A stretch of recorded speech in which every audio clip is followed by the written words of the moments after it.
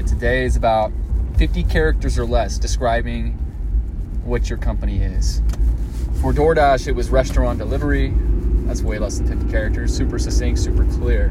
It's kind of the key. And because this morning we had a conversation with a guy who works at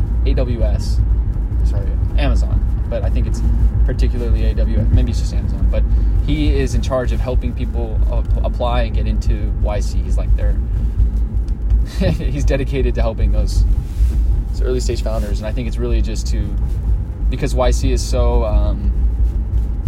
has such a high success rate. Those companies, those startups are usually the ones that are giving AWS the most money, and so when they have kind of a person backing them early on, they're likely to stick with AWS. And so that was his role, and he spoke to us this morning about YC applications, what they look for, things like that. And one of the things that all YC applications have is a 50 character or less description of their company.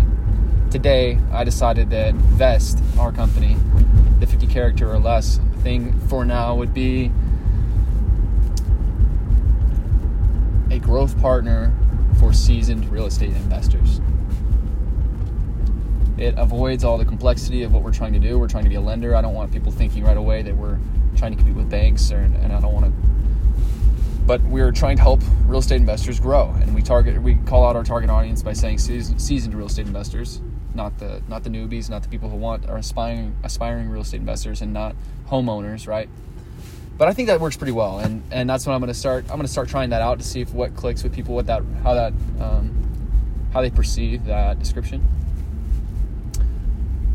And yeah, so 50 characters or less. The second thing, branding is a nightmare. We tried to, at the end of the day, we started at 4 or 5 maybe. We started trying to come up with a logo, Vest, and so we were looking at V's, logo V's, and finding things online. But man, oh man, is that such a time sink. I feel like we had no progress. We of course thought about it for a while. Maybe we have a little bit of progress, but it's not a very tangible thing. It's like a 0 straight to 1, and once you find it, and then you use it.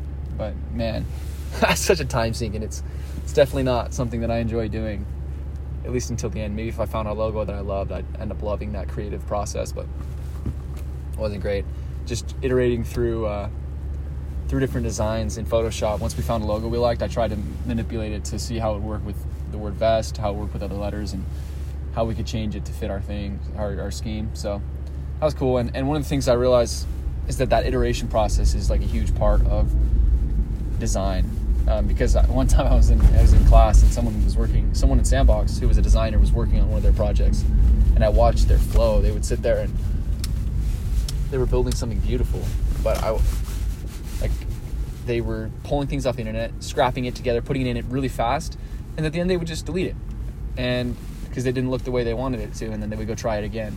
And I realized that at that point that the biggest part of their process is just being able to iterate fast, and they have an eye for what that design looks like when it's good. So that was interesting, but that's kind of how the design process is going so far.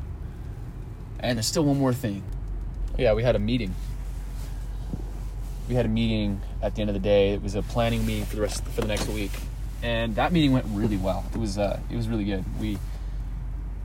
Because yesterday I talked about the communication issues and the culture. It was the team dynamic, and a big part of that was the fact that some people don't like to be assigned tasks, and that's a real thing, especially among entrepreneurs. And so today the meeting was oh man, this could go well or it could go badly. It could go against all the things we talked about yesterday.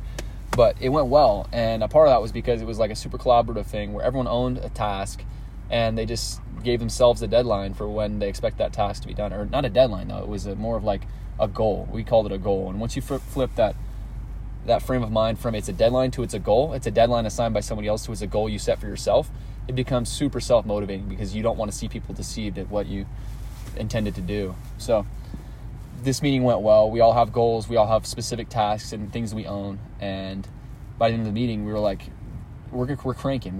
We are moving forward towards the ultimate goal of our first fund being deployed so that we can help real estate investors grow their portfolio faster. We know our why, and that's our why. And that's a big part of why we're doing what we're doing. So cheers.